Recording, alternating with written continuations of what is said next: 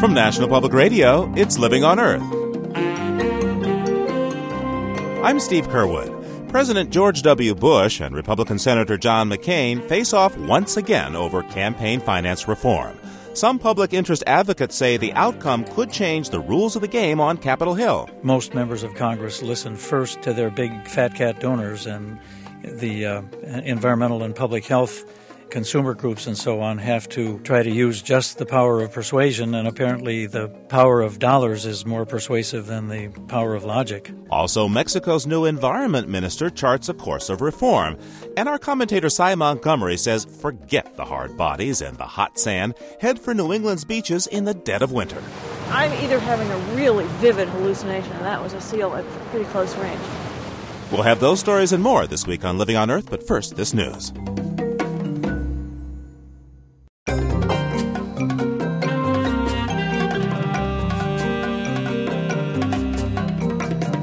This is Living on Earth. I'm Steve Curwood. Environmental protection is at stake at what could become a major showdown of the new Bush presidency. Arizona Republican Senator John McCain is pushing his campaign finance reform bill over the objections of the White House. And one of Senator McCain's cheerleaders in this effort is Arlie Shart. A former campaign aide to Al Gore, Mr. Shart now heads perhaps the most influential environmental public relations firm in Washington, Environmental Media Services. Senator McCain's bill would ban political party slush funds called soft money. And in Mr. Shart's eyes, that makes it the most important piece of environmental legislation on Capitol Hill. I don't think that we'll ever see any really meaningful progress in environmental protection unless we have campaign finance reform. The public's well-being is undermined and in many cases seriously hurt by the fact that most members of Congress listen first to their big fat cat donors, and the environmental and public health consumer groups and so on have to try to use just the power of persuasion, and apparently the power of dollars is more persuasive than the power of logic. Let's get specific here. Mm-hmm. Point to some examples where campaign contributions, this so-called soft money, has an impact on our environment. I think one of the areas that's really worth focusing on, because it's so much in the news right now, is energy, the battle over energy prices and energy supplies and so on. The oil industry, as you know, makes enormous contributions to federal officials. And among the results of that, for example, the ban on exporting Alaskan oil was lifted 5 years ago. And the result of it, according to the General Accounting Office, was that, this is a quote, lifting the export ban raised the relative prices of Alaskan North Slope and comparable California oil from between 98 cents and $1.30 higher per barrel than the price would have been had the ban not been lifted. I think another dramatic example is Congress has refused to require improved standards for fuel efficiency in our cars. Fuel economy for the U.S. auto fleet, in spite of all the new technology that's on the market now, is currently at the lowest level since it was in 1980. I think another example is the failure to date to make any progress in the Kyoto Protocol. By the way, the members of the Global Climate Coalition, which is primarily all the major energy interests, they gave $63 million in political contributions just from 1989 through 1999.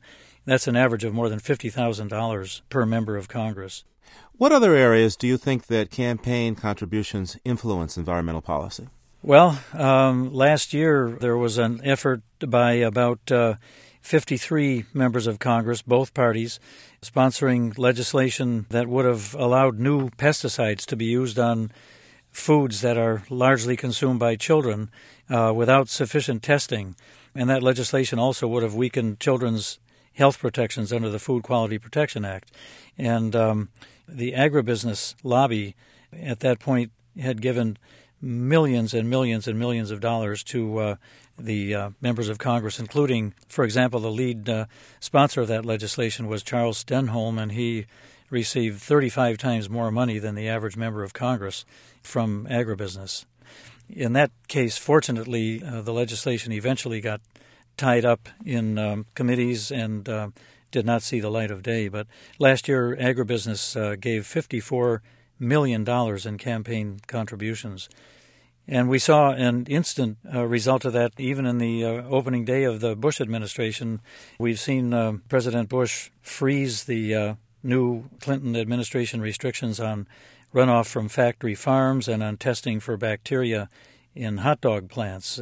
It was just in the New York Times the other day, Archer Daniels Midland alone, a giant agribusiness corporation, gave $100,000 to the Bush inaugural committee last month. Campaign finance, is this a Democratic issue, a Republican issue? It's clearly bipartisan. It's absolutely bipartisan because the big industries, the polluting industries, give well-documented millions and millions and millions and millions of dollars in soft money and in campaign contributions to candidates from both parties. And, of course, the sponsors are Republican Senator McCain and a Democratic Senator, Russ Feingold from Wisconsin.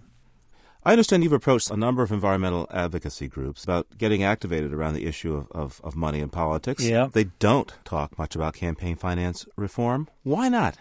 Well, the kinds of answers that I got were kind of mixed. Some of the CEOs said that their groups were already so overloaded with issues that they couldn't take on another one. Others said that it would be too expensive to do it and their budget wouldn't allow it. A few thought that the idea sounded too, quote, political. But I think it's starting to some extent now, Steve. I just noticed, for example, on the Sierra Club website, in a release that they put out on the correlation between air pollution and the failure of fuel economy and so on, they had a paragraph that in boldface type was headed long-term solution, reform campaign finance. And that's where they pointed out that in the 97-98 election cycle alone, big oil and automotive lobbies gave out $33.5 million in political contributions. Arlie Shart founded and directs Environmental Media Services in Washington. Thanks for taking this time with us today. It's a pleasure. Thank you for having me, Steve. George W. Bush isn't the only new president in North America. Last month, Vicente Fox took office as Mexico's head of state after campaigning as a reformer on an anti-corruption platform. Mr. Fox has already done what Mr. Bush has not, elevate the environment to full cabinet rank. On a more controversial note, some environmental and human rights activists had hoped Mr. Fox would move to overturn the conviction of two anti-logging activists who say they've been framed on drug and weapons charges. Living on Earth's Diane Toomey asked Victor Lichtinger, Mexico's new Secretary of Environment and Natural Resources, about some issues facing the new administration, including the logging case. Well, we have been discussing that with President Fox and different actors in the government. And certainly the position right now is that they were tried 2 times. There was a revision of the trial, and it seems that they are guilty of what they were tried. However, there is also evidence of torture that has been produced by the Commission of Human Rights here in Mexico. So I wouldn't doubt that we would again review the possibility of doing something on that regard. President Fox campaigned on issues of globalization and free trade for Mexico. How do you see these economic policies being reconciled with environmental protection? In sometimes when the environmental policy is not ready to be flexible and to adapt to new conditions of trade, you can have problems in environmental degradation. What we are trying is to cooperate and to work with the Ministry of Trade, with the Ministry of Economy. We must make sure that trade is positive for growth, for economic opportunities, but at the same time that does not create problems for environment or for too much exploitation of natural resources. Let's talk about tourism and the environment. When many Americans think of Mexico, I think they think of resort destinations like Cancun. You've recently made some very strong statements about how development has hurt, even devastated, these kinds of areas. What's going to change under the new administration? In Mexico, the problem has been that tourism has come without any planning. And we are going to start now a policy of regulating and promoting that tourism should protect the environment. The most important instrument that we have is ecological zoning, which is a process by which, by consensus, we try to have a zoning map and the areas that can be developed by tourism and the densities of tourism. In Mexico, actually, poverty is much more guilty than growth in causing environmental degradation. Because of the density of population, we don't have those areas like you might have in the United States where you can declare it a national park and nobody lives there. In Mexico, when we declare a natural protected area, we declare it with the people that live there, so we need to give them alternatives to have an earning. There are Mexican laws, of course, on the books that protect the environment, but I believe that in Mexico, part of the problem comes from a lack of enforcement of these laws. And, of course, enforcement, I think, is a particular problem when it comes to protection of natural spaces. I'm thinking in particular of the monarch butterfly habitat. Yes, for sure. There has been a problem there with illegal logging. As much as you can have inspectors making sure that nobody cuts, you cannot have one inspector beside each tree. But with new technologies and with being efficient in using the small amount of human resources that we have, I think we can do much better in these coming years. Are there plans, is there money to hire more enforcement officers to address problems like this? This year we don't have more money. We will try with the new administration to be able to reassign some money for that. But the next administration will be able to put the priorities much more clearly in what we think is more important. I understand your office is placing an emphasis on environmental education and that even soap operas, telenovelas, I believe they're called, yes, will be used for this purpose. If you could talk to me a little bit about your outreach plans. We have done a lot of programs to try to educate people, but those, if they come just as programs that come out of government, people don't listen to them. So what we are trying is to be creative and innovative. For example, soap operas is one way, and they have an incredible influence in the Mexican mind, in the culture. The same goes for music, for soccer players. We are trying to include them in our programs of education. We are trying to make sure that those people that people look up to are with us in trying to educate and making sure that people understand that each of us can contribute with our daily life. Thank you for joining me today. Thank you very much. Living on Earth's Diane Toomey speaking with Victor Lichtinger, Mexico's Secretary of Environment and Natural Resources.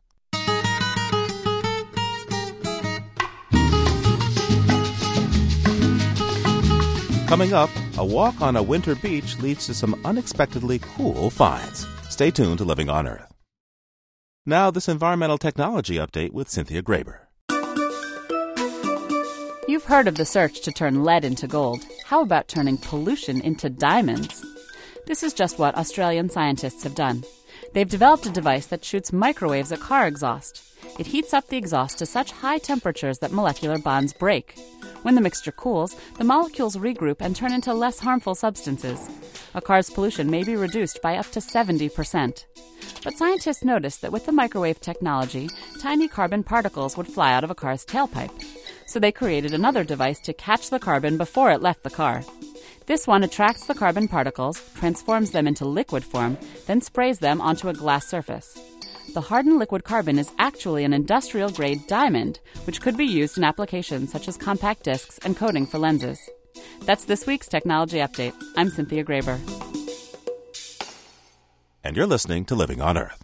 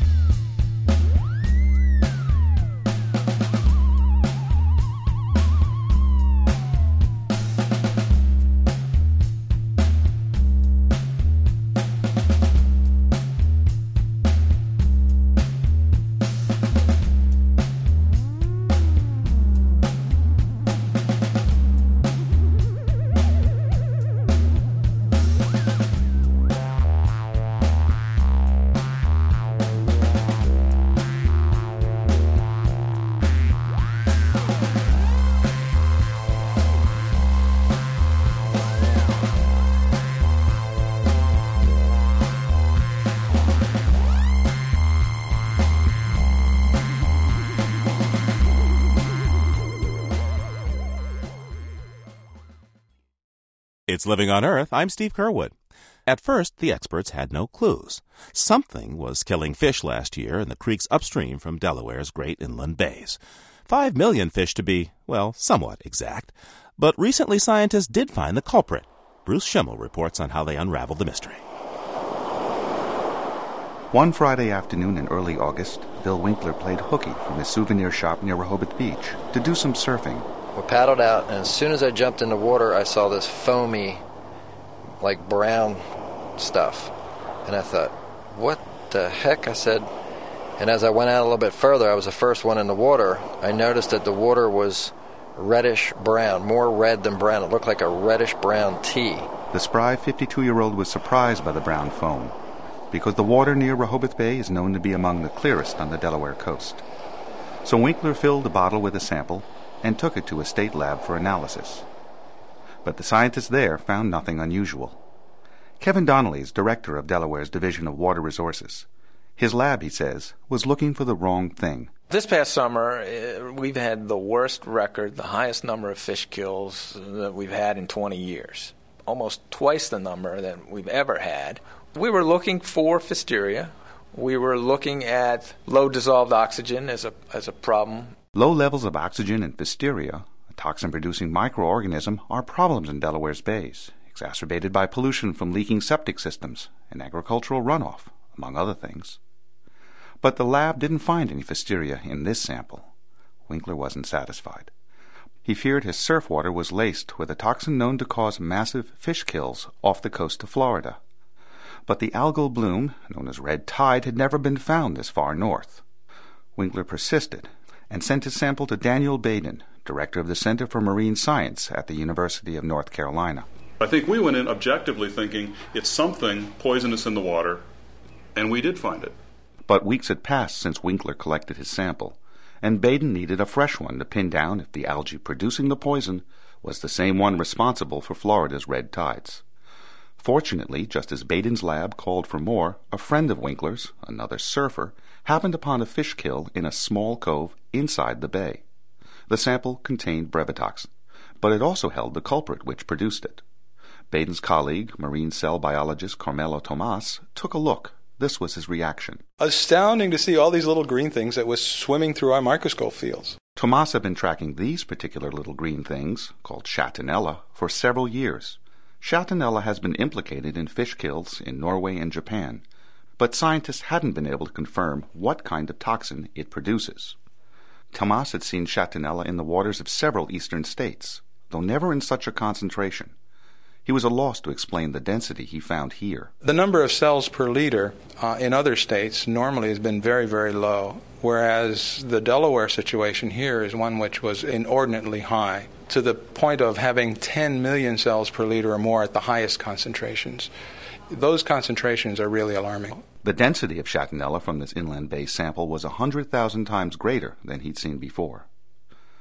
Tomas could now confirm that Chatonella produces red tide toxin. What's more, unlike Florida, where red tides affect only open waters along the coast, here was a bloom in an inland waterway. This organism can occur in areas where we had never previously thought that they existed before. So there should be some kind of surveillance. Finding brevetoxin in inland waters, such as bays and estuaries, says Tomas, is like finding a poison in your backyard. Since these areas are close to where people live and play, this heightens the need for algal bloom monitoring. Although brevetoxin isn't known to be fatal in humans, the spray from affected waters can cause a skin irritation, burning eyes, and respiratory problems. In addition, people can become sick from eating shellfish tainted with brevi, and the highest concentration of shellfish beds are found in inland waters. The state of Delaware is developing a plan to detect Chatonella blooms and, if necessary, close off shellfish beds.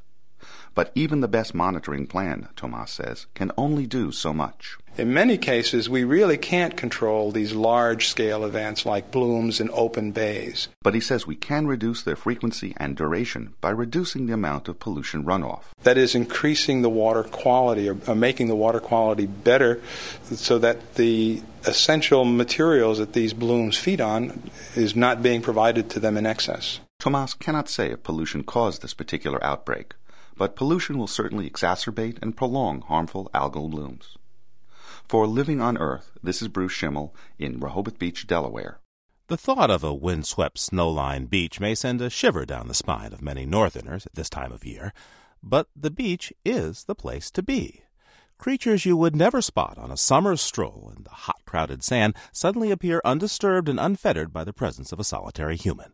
For commentator Cy Montgomery, it's a naturalist's paradise. At first you notice what's not here. The summer crowds, the heat, the scent of suntan oil. The burrowing crabs called beach fleas are hibernating deep in the sand. The cormorants and terns have flown south. But the winter beach is far from empty. Migrations bring surprises, and storms wash up wonders on the tides. Here in New England, residents of Martha's Vineyard woke one day to find the shellfish fairy had come. More than 100 bushels of sweet bay scallops had literally blown out of the water onto their doorsteps. Storms give us a glimpse of life in the deep sea. You might see a big orange starfish, its 5 arms bordered in gold. Or a purple sun star, a starfish with 10 arms. Along the seaweed line, you might find a sea cucumber, not a vegetable, but an animal. It's a relative of the starfish and looks like a miniature football. It moves as a starfish does, by pulling itself along the ocean floor with sucker-tipped tubes on its underside. Or perhaps you'll find a spiral string of flat, quarter-sized, purse-shaped beige objects that look like shells. These are the eggs of the whelk snail, and inside them grow hundreds of baby snails, perfect miniatures of the 8-inch adults, complete with conch-like shells. Another mystery is a single black leathery rectangle with a set of inward curving hooks at each end.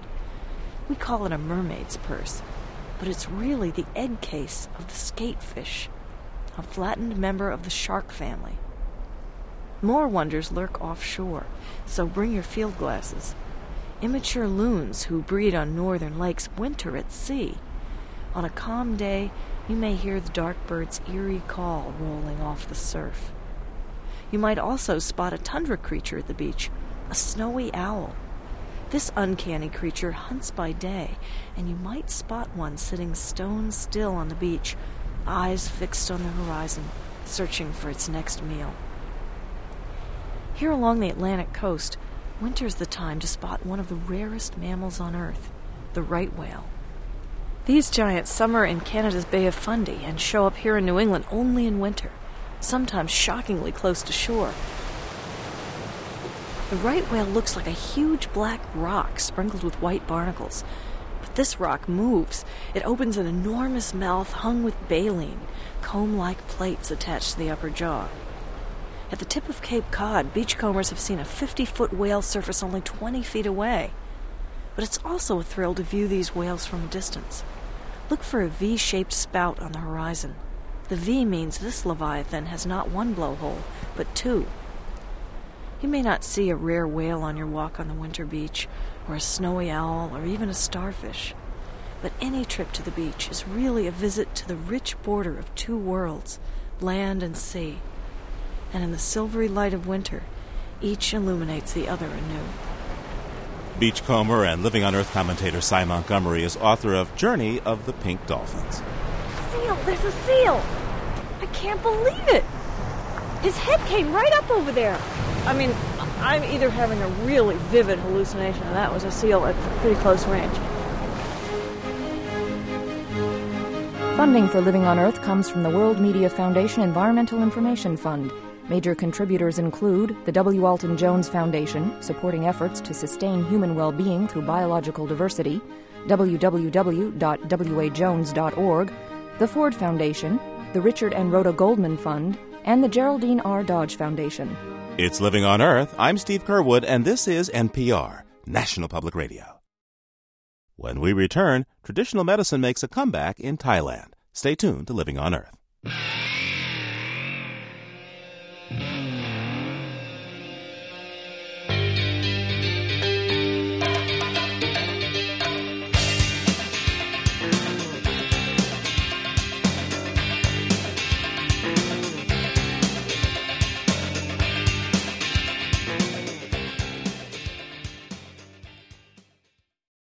It's Living on Earth. I'm Steve Kerwood.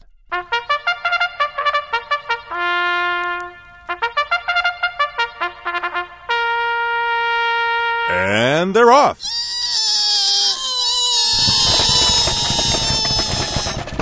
Roach Rage pulls out of the pack and takes the lead, but wait, it's Priscilla, queen of the drains, on the inside, and Guns and Roaches in hot pursuit.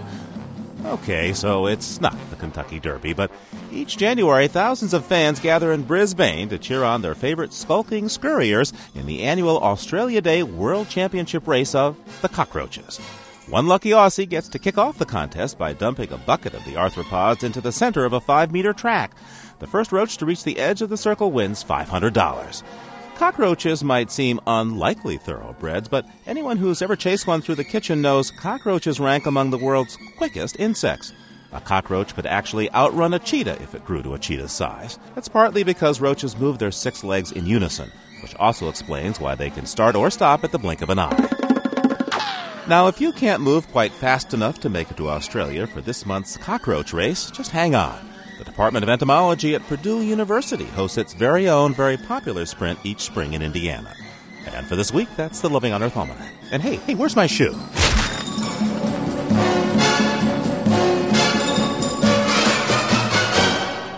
For thousands of years, residents of Thailand used medicinal remedies based on herbs and plants that grew wild in their forests. But soon after the Second World War, the Thai government discouraged this form of healing in favor of a more Western approach to medicine that included pharmaceuticals. Some so-called folk doctors were even arrested. But as Anne-Marie Ruff reports, traditional healing is making a comeback in Thailand. And now it has government support.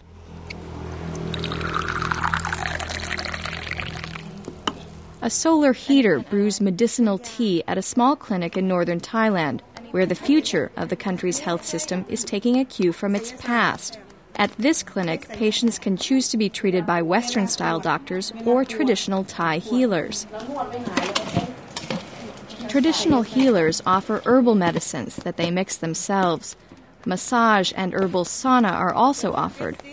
Ratana Sabuatong works at the clinic. She explains the reason the Thai government is now allowing traditional medicine here is simple. It's cheap. If you come here, this is more than 100 baht for the medicine. But if you go to the Western-style clinic, it will be about 300 to 400 baht. That is the equivalent of about $8 to $10, compared to about $250 for traditional medicine. This economic incentive is making an impression on the Thai government. In the last year, 5 traditional herbal remedies have been added to the government's list of essential drugs. That means they can now be prescribed in government hospitals and covered by insurance. A new government program is training and licensing traditional healers. There are even plans for a hospital that will use only traditional medicine. Ratana Sabuatong thinks this is just the beginning. She says, I think there will be more places like this because lots of people come to see our clinic to see how to do their own.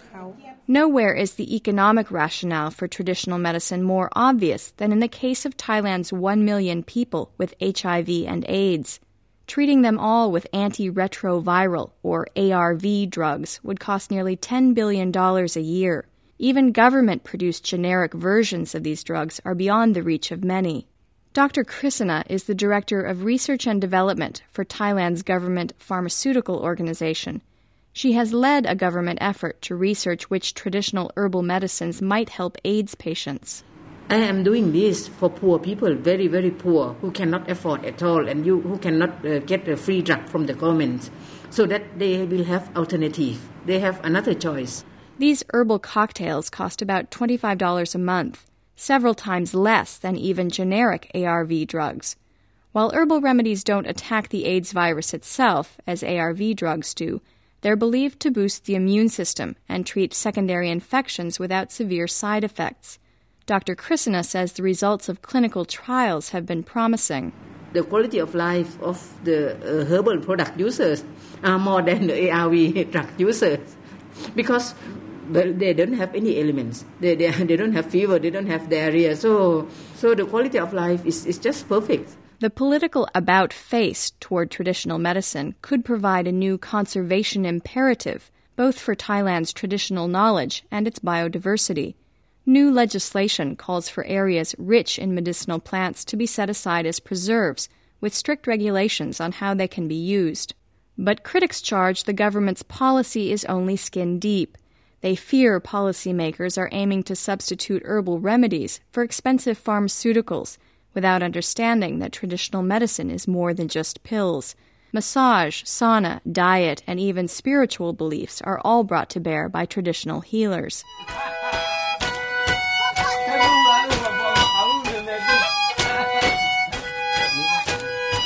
In a hill tribe village, musicians perform a blessing ceremony for visitors.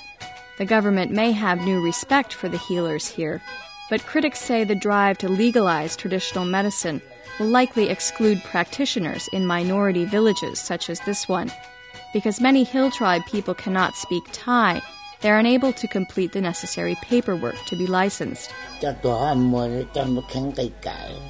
Nung Peng and her husband, Zhang Zhe, are somewhere between 110 and 115 years old, as near as they can figure. She says for many years she was the herbalist here in her ethnic Hmong village in the mountains of northern Thailand. She treated people for malaria, smallpox, and other illnesses. Her medicines came from the plants in the surrounding forests. But now she is too old to venture into the forest to find plants to relieve the pain in her arthritic knees, and the herbalists who have come after her don't have as much knowledge as she does. For Nung Peng, the new legitimacy of traditional medicine has come too late. Without anyone skilled enough to find herbs for her, she has had to settle for Western medicine to treat her arthritis. She says, Western medicine works more quickly than herbal medicine, but it only works on the surface. It doesn't treat the disease deeply like our herbal medicine. But Nung Peng's 6 surviving children may reap the benefits of the government's change of heart. For Living on Earth, this is Anne-Marie Ruff in northern Thailand.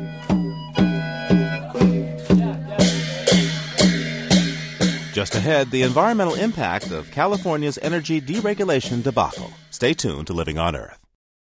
Now this environmental health update with Diane Toomey. University of Wisconsin researchers have cracked the genetic code of a deadly strain of E. coli. E. coli 0157H7, as it's affectionately known, is a bacterium that causes about 75,000 cases of foodborne illness each year in the U.S. Turns out this strain of toxic E. coli has 1,300 more genes than its harmless E. coli cousin. And a good chunk of those genes once belonged to other types of bacteria. Scientists think invading viruses transported the foreign genes from other microorganisms. The extra genes may help explain why this particular E. coli infection is so hard to treat. They may produce additional toxins or help the bacterium withstand the body's defense against infection, fever.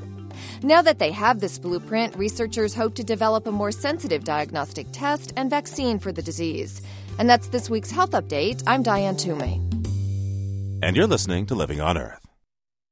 You can hear our program anytime on our website. The address is www.loe.org. That's www.loe.org. And while you're online, send your comments to us at letters@loe.org.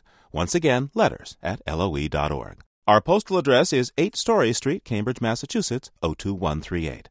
And you can reach our listener line at 800-218-9988. That's 800-218-9988. CDs, tapes, and transcripts are $15.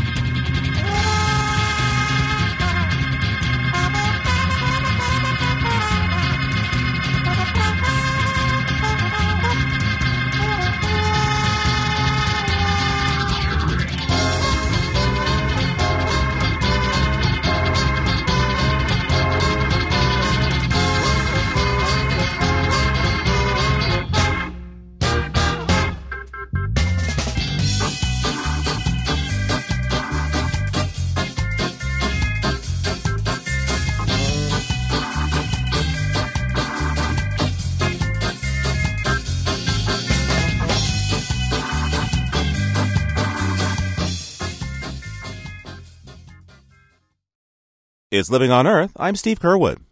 In California's power crunch, folks caught by stalled elevators and darkened traffic lights aren't the only casualties. Small green power companies that sell a mix of traditional and renewable sources, such as wind and solar energy, are shutting down too, even though the renewable energy they broker is now cheaper than what's being offered by the major suppliers. Daniel Kamen directs the Renewable and Appropriate Energy Lab at the University of California at Berkeley. He says the problems come from the tangled economics of buying and selling in California's deregulated electric power market. The bids are rolling bids. They happen every day, every hour, and you're bidding for what you're going to sell on the market 24 hours hence. Now, that's a bad thing in general, but it's critical for some of these independent power producers. If you're a big producer like Southern Energy Company, and you've got billions of dollars to play with, you can afford to buy and sell on this market that's going through these fluctuations. But if you're a small power producer, one of these new green IPPs, independent power producers, then you might be providing your customers with some energy from photovoltaics, which you control, but you might have to buy some gas on the market to make up the rest. Well, to buy that gas you need to make up your total mix so you can supply your customers. You've got to buy that on this roller coaster market. Little startups don't have the kind of cash to suddenly pay 40 cents a kilowatt hour 1 hour for their rates. So is this the end of the line for renewable energy companies in California, this utility crisis, or is there a chance these firms could come back? No, I think that it's not the end at all. In fact, the companies that were really solidly green, the ones that are almost entirely based on clean energy and are generating new customers all the time, they're going to make it through this fine. So at some level, there's a weeding out effect. But the problem is that this crisis, instead of just weeding out some, should have just provided a huge incentive for many more companies to get involved in the market. And if we had any sound energy policy to help them out, we could have seen renewable energy generation in the state go from less than 1%, where it is now, to 10, 15, 20%. And this crisis is an opportunity to have pushed that forward, and that's what we haven't stepped up to do. There's new legislation in California that makes it easier to get a power plant online, up and running. How do these new regulations affect the cleanliness of the energy that's going to be produced? Is it tilted towards what you call brown or more polluting forms of power, or tilted more towards the green side? Unfortunately, the crisis is being used as a way to tilt it towards not only brown but black power. What's going on is that environmental regulations, the siting requirements, the requirements to do environmental quality analysis, all those things are being bypassed because legislators are saying we've got to have more capacity, we've got to find new generating facilities, we've got to get them online. And that's a problem both in the immediate term. It takes away the green market, so it pollutes things in the short term. But every time you put a power plant in, you're stuck with that decision for decades. Because power plants are expensive. When you put them in, you want to get the full lifetime out of them. So every bit of brown power we install now hurts the market for green power down the road. What do you see as environmentally appropriate solutions to the California energy crisis? How can California get out of this mess? The problem right now is that we have a deficit of power being generated in the state. So what the state and what cities, municipalities around the state should be doing is getting federal money, state money, and bond measures to install renewable energy generation facilities in their areas. And the neat thing about those technologies is that they're small and modular, meaning you can install exactly how much you want, unlike big fossil fuel power plants where you've got to almost take them as they come, often in big sizes, and you can put them in fast. And they would cost some now, but we could pay for it now. The economy is still quite strong. We could put them in, generate energy that was controlled by the municipalities, sell it to the utilities, just like these out-of-state robber barons are doing, and help that to alleviate the crisis in the short term. The neat long-term feature is that, one, we've generated larger markets for green power that'll make more people buy and install green power, but also the municipalities around the state would then have power plants which they could then use for baseload power. Also, they could sell the power when the price peaks. And the late afternoon, when everyone comes home and turns on their appliances and their air conditioners and things, the price of power can almost double, even before the current crisis. The cities would then be in the position to be generating power and gathering those revenues. And that would be a neat short-term and long-term solution that no one is pushing hard enough for. Daniel Kamen is Associate Professor of Energy and Society in the Energy Resources Group at UC Berkeley. Thank you for joining us. Thanks a lot. Turmoil in California's energy market is having unexpected consequences elsewhere. Along the Columbia River in the Pacific Northwest, for instance, government dams produce cheap electricity for big industrial users, including aluminum makers. But with electricity prices skyrocketing, some of these plants are halting operations and reselling their federally subsidized power at a hefty profit. Nathan Johnson reports from Spokane, Washington. This is the smelter coming up here on the left. If you can see the power lines coming into here. Larry Strom is 42. He's worked inside this Kaiser aluminum plant his entire adult life. I was a operator A in the pot rooms. I regulated voltage and amperage to make aluminum. Kaiser buys this power for less than 2.5 cents per kilowatt hour, and since December, they've been selling it for 10 or 20 times that amount. It's simply more profitable to sell the electricity than use it to make aluminum. I work in a department where there was 300 plus people. We're not making aluminum right now, so those people are basically gone, laid off.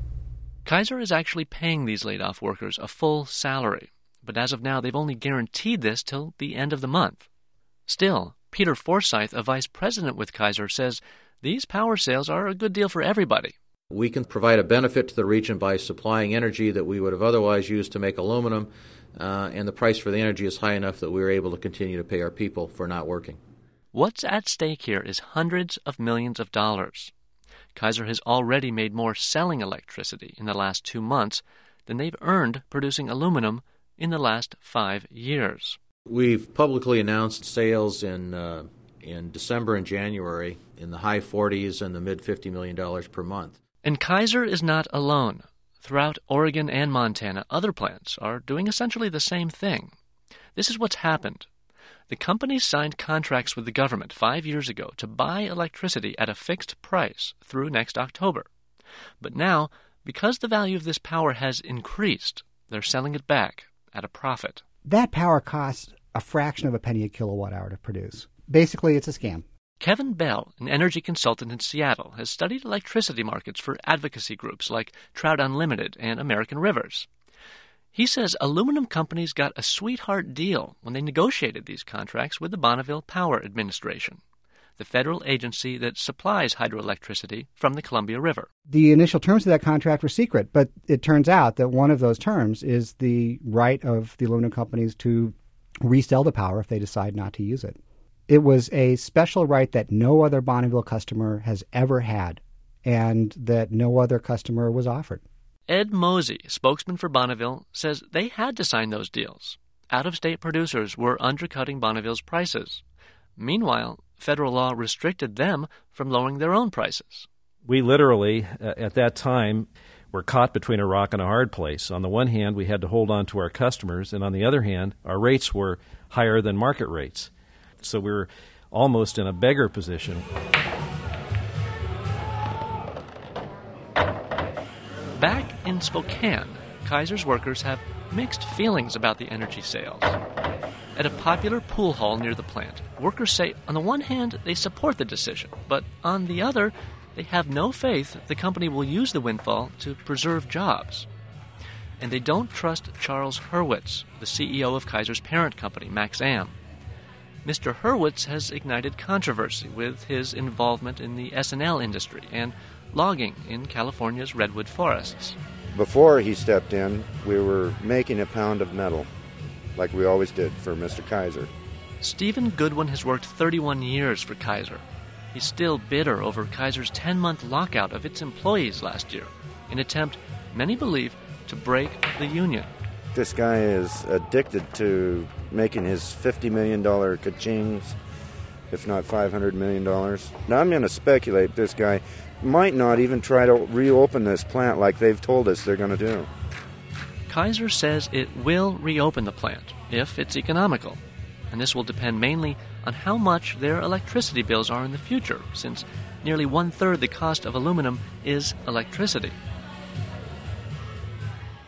To stay competitive with producers overseas, Kaiser has relied for decades on cheap power generated at the Grand Coulee Dam, the largest block of concrete in North America, located 2 hours west of Spokane. But now the greatest wonder here in Uncle Sam's fair land. It's the King Columbia River and the big Grand Coulee Dam. She heads up the Canadian mountains where the rippling waters glide, coming rumbling down the canyon just to meet the salty tide. Inside the visitor center, perched above the south shore of the Columbia River, the history of Grand Coulee Dam is celebrated in a series of short films. A legion of men was mobilized, over 7,000 strong at the peak. Not since the ancient pyramids of Egypt had such a monumental task ever been undertaken. World War II brought aluminum companies to the Northwest. The federal government gave them virtually free hydropower. In return, they supplied raw material to aircraft makers on the West Coast. Now in Washington and Oregon, you hear the factories hum, making chrome and making manganese and light aluminum. And the roaring flying fortress wings her way for Uncle Sam, spawned upon the King Columbia by the great Grand Coulee Dam. Over the last half-century, the Pacific Northwest has changed. Some say this preferential treatment doesn't make sense in the new economy. You can take a company like Microsoft. Microsoft employs probably 5 times as many people as the entire regional aluminum industry. And they use maybe 1,000th as much electricity total.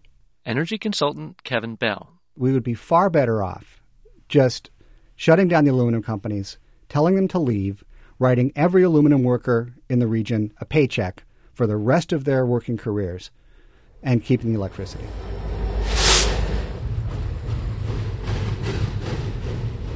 In downtown Spokane, freight trains still rumble through the city, but their cargo is more likely to be VCRs and designer clothes, not aluminum.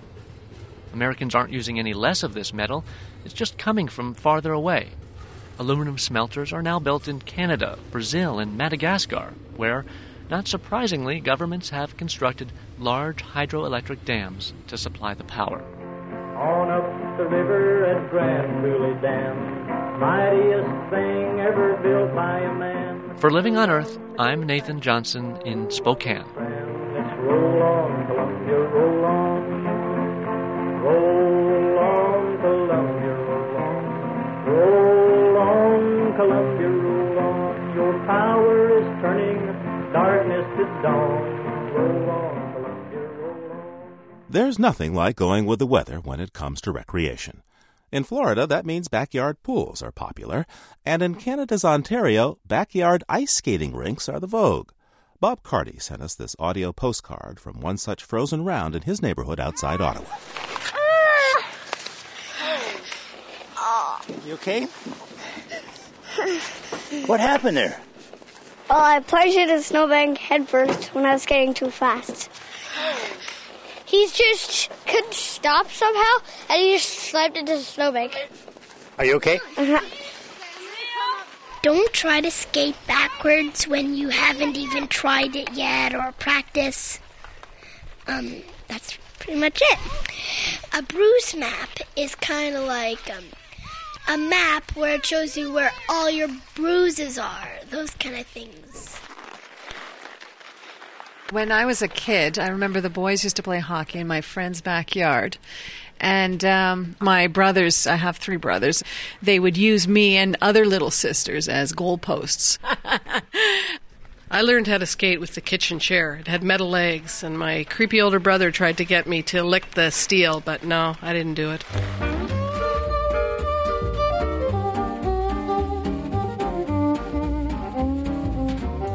How to Make a Backyard Rink by Howard Purchase of Mount Pearl, Newfoundland. All you need is snow, water, patience, and a cold day. When planning a rink, make sure your hose can reach the area where you are putting the rink. To start, pack the snow solid with a shovel or a rented roller, or have some children run around on it for a while. They love it, and it gets the job done. There are 2 ways to make a backyard rink, with plastic and without plastic. The first year, we started the rink and tried to do the whole thing the traditional methods. You'd be out here, you'd be stomping down the snow, you'd put slush, and you'd try to have just banks of snow on the sides. I was lucky that year because we had good conditions. Last year was a bad winter for making rinks. We didn't have any snow at the start. So what I was doing is out in the front yard, and I was shoveling all the snow off of the driveway. and wheelbarrowing it to the back. That wasn't enough snow. So then I started shoveling the front street. And then I started shoveling the neighbors' driveways. But it wasn't going anywhere. And so I finally broke down and started to introduce technology. Jiffy Rink. Price $24.99. It's instant skating rink. The size is approximately 10 feet by 20 feet. It's a big bag. And you fill it up with water. And then after it freezes over, after 24 hours it freezes over, there's that top piece you pull off. You just pull it right off, and there you go. There's your rink. This year I was planning to buy these bags again. And then my wife was on the internet and found out that there are companies out there that will sell you plastic sheets as liners for your rinks. And so we went and we ordered them on the internet.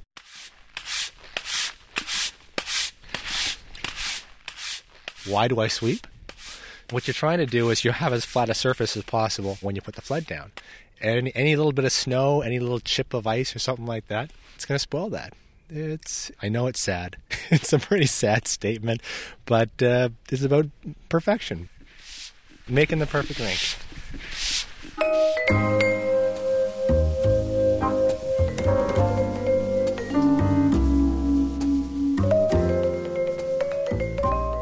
I tell people I think my deepest thoughts at 6 a.m. out there with a half-inch hose. And I suppose there is a certain satisfaction in making flat ice. It's pathetic.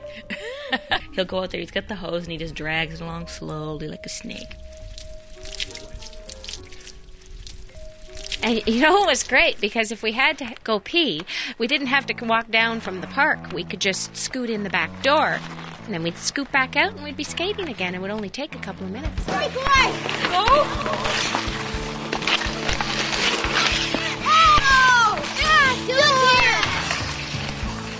Our audio postcard of the Backyard Skating Rink was produced by Bob Carty.